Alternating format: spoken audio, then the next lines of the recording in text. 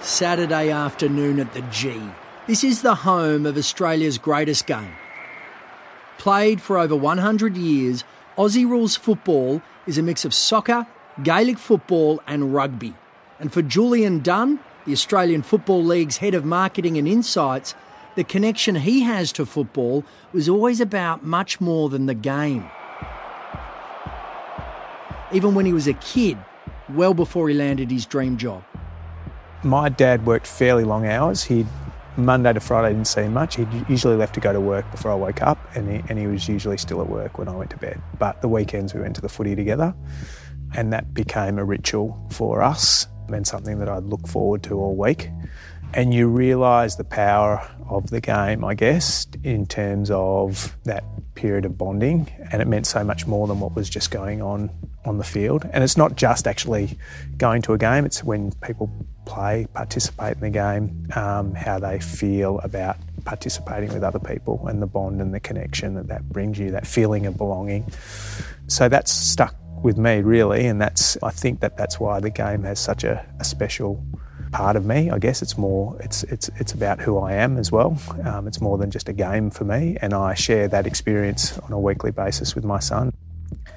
The way then I think about the game as a marketer actually changes as well, because I realise the power of the game. It's much more than just kicking a piece of leather through some timber.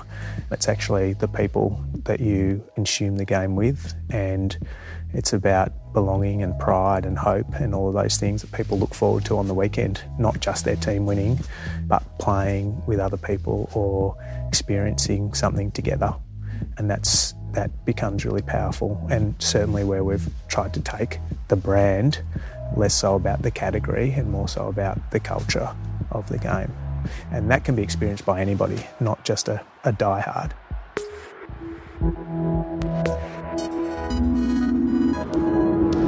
From Facebook, this is Face to Face, where leading marketers reveal how they click with consumers. I'm Jules Lund. Connecting to culture is critical for any brand, and for the AFL this couldn't be truer. Being so iconic, the AFL's community is diverse and far-reaching. While this presents a huge opportunity, it also presents its fair share of challenges. We had a really deep look at our brand. We launched AFLW in 2016. Most of the marketing around the AFL had been around the men's elite game and very much around the entertainment proposition. So this year we launched the Don't Believe in Never campaign, and I think that's probably been the most satisfying campaign that I've been involved with, because we're really moving our brand from a category brand to a cultural brand. And whether it's the stories around the people that have passionately and in a very committed way stuck to what they're doing, or aimed at something that everybody's told them that they couldn't achieve, like Dima, who's a young Muslim girl from Western Sydney. Dima asked to play outside of school AFL, and I'm completely against this. My name's Dima and I play for the Bankstown Bull Sharks. When I first played AFL, it just clicked like love at first sight. And I just knew, I wanted to go on and play outside of school and go and be like a pro. My dad said, no, never, ever. She's a Muslim girl. She's been well raised. She's like a diamond. So for me to just allow Dima to travel with people that I don't know and to play in a game that I have no clue about, I think I said no more than 3 times. I didn't tell my parents that it was a full contact sport. I told them that it was grab, hugging the person, not bringing them to the ground. She said, I want to have a go. That was the part that struck the chord with me. My daughter's an Aussie. I want to let her have a go. On my second game, my dad was taking me to it. I was really worried. They ran on the field, the referee spoke to them and they got in their position. And I'm thinking to myself, this game is grab and it is full contact tackle. Oh, great. What am I going to do now? You know what happened? Dima pulled off a tackle. I threw my hands in the air. I said, you beauty. And you met Dima. And you know what? The ball came out. We got the ball back. Dima got a free kick. I don't understand the rules, but the point is we got the ball back and that's good enough.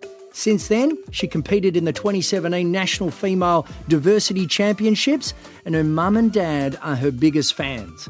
Unearthing this connection to community is exactly what the AFL set out to achieve with the campaign. The whole reason I started AFL is because I love playing it, not because I want to go out and win. I'd love to win, but the feeling of AFL and being in a team, being part of something is more important to me. Go, Dima! Dima, come on! Go, Dima! Move with it! She might not even move over to experiencing the men's game, and that's okay. It's a different experience for her, and she's getting the same thing out of it. It's about belonging and the people that you're experiencing the game with and those moments and that you grow up with.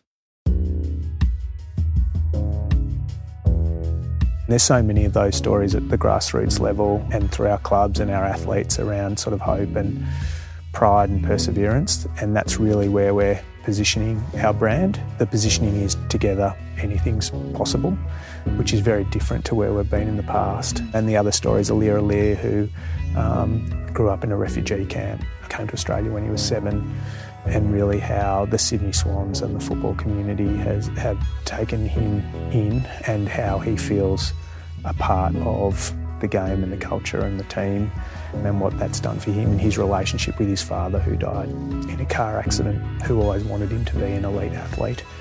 You scratch the surface and you realise how many stories there are and how passionate people are about the game. It's not just a game, it's part of who they are.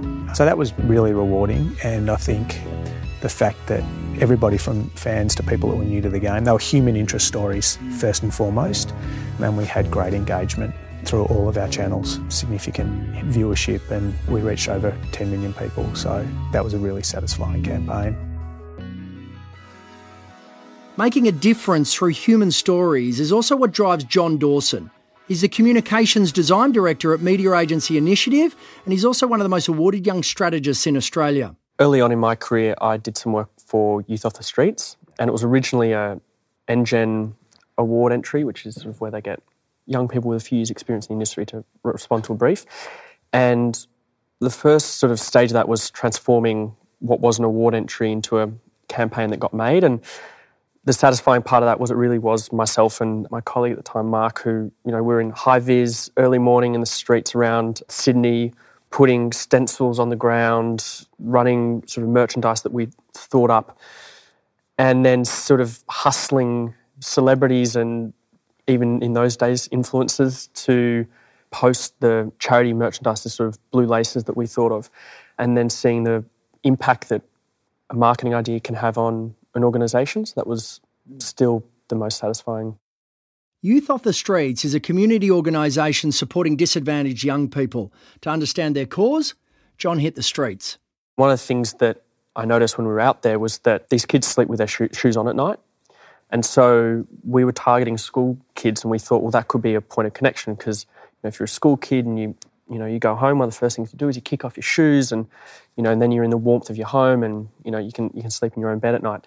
And so we used that moment of tying your laces in the morning to try to draw out the empathy between their privilege and the experience of the homeless kids. What was the reason that the homeless kids were sleeping with their shoes on? One of the reasons is they'll get moved on if they're sleeping rough in certain locations, and then also the risk of their shoes getting stolen at night as well. So it's both of those reasons just culminated in a very small thing that we just observed on the night out with the Youth Off the Streets. This turned into Lace It Up, a campaign connecting everyday people with these bright blue shoelaces. Even though at its heart this was an analogue idea, John's decision not to focus solely on digital was intentional. A lot of the time we have this temptation probably to go straight to a digital idea, but the reality for school kids, of course, is that if you're on your phone in class, even in my day of having a flip phone, you get detention. So there's no way you could have a digital-only idea. You'd have to get something that schools would approve that would integrate into their everyday. And so the laces was a common thread that linked all the school kids' experiences. And it was an incredibly successful campaign, wasn't it? It was. Because then all of that content was then shared and amplified in social through Instagram, Facebook with the hashtag Lace It Up. Yep, exactly. And the use of the hashtag there, we were talking before about, just having a hashtag doesn't secure engagement. There has to be a purpose behind the marketing activity you run, of course. And it did support the images, and then it sort of linked through all of these people who were doing the same thing and then pushed through to online e-commerce. How do you know it works? I suppose one way to measure the effect of the activity, and you can get distracted by those short-term likes. And it was immediately satisfying seeing a picture get posted and seeing likes in the comments, and then where can I get this? Okay, great. That conversation happening. But ultimately, and it's the same for every client I work with, you have to balance those immediate results with actually what it does, the core of the business or the charity, which is it driving revenue? Is it driving the business forward? So we evaluated the success of the campaign by comparing the revenue that they generated from the Lace It Up versus the previous year, where they had this idea that didn't have as much of a sort of cultural catalyst.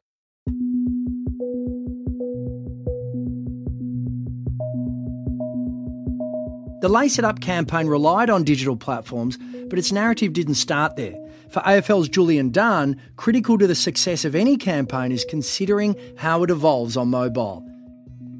This year we produced, I think I'll get this right, I think one of the content pieces was 2.5 minutes, another one was 3.5, another one was 7 minutes. So we produced content for mobile.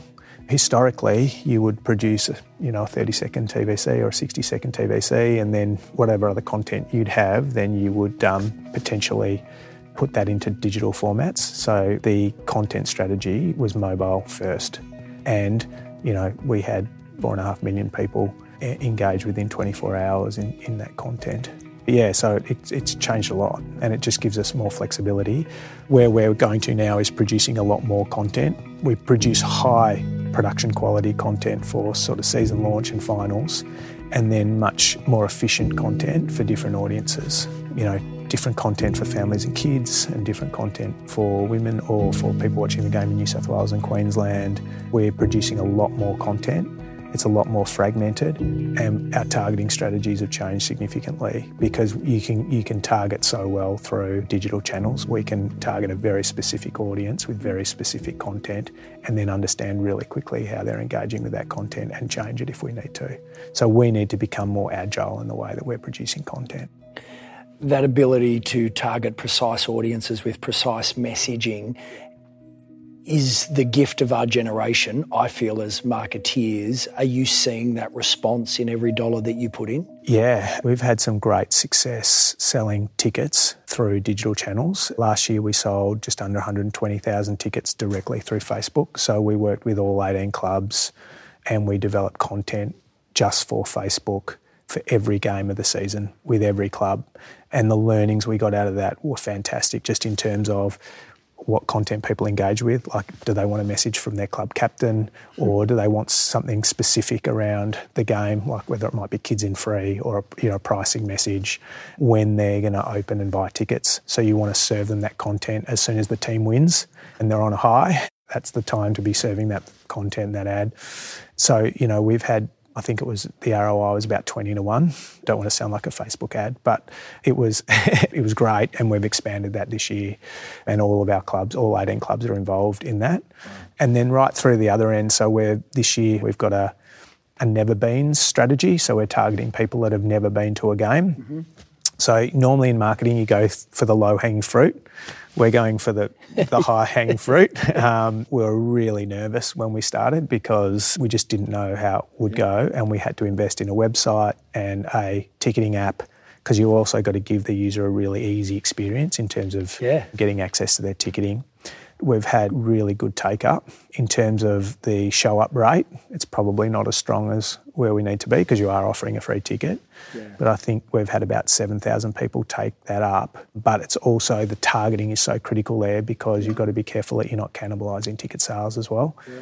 The analytics are amazing. We've coded up the website, the ticketing app, and we've coded up our ticketing websites, so we know how people are clicking right through the whole process and who is coming through the process. And then we can wash that data against who we've already got on databases in terms of our member databases or our ticketing database. Over 90% of the people that have gone to games are pure never-beens. They've never been to a game. You could never do that 20 years ago. So the analytics are really powerful. We're promoting through Facebook unruly influencers.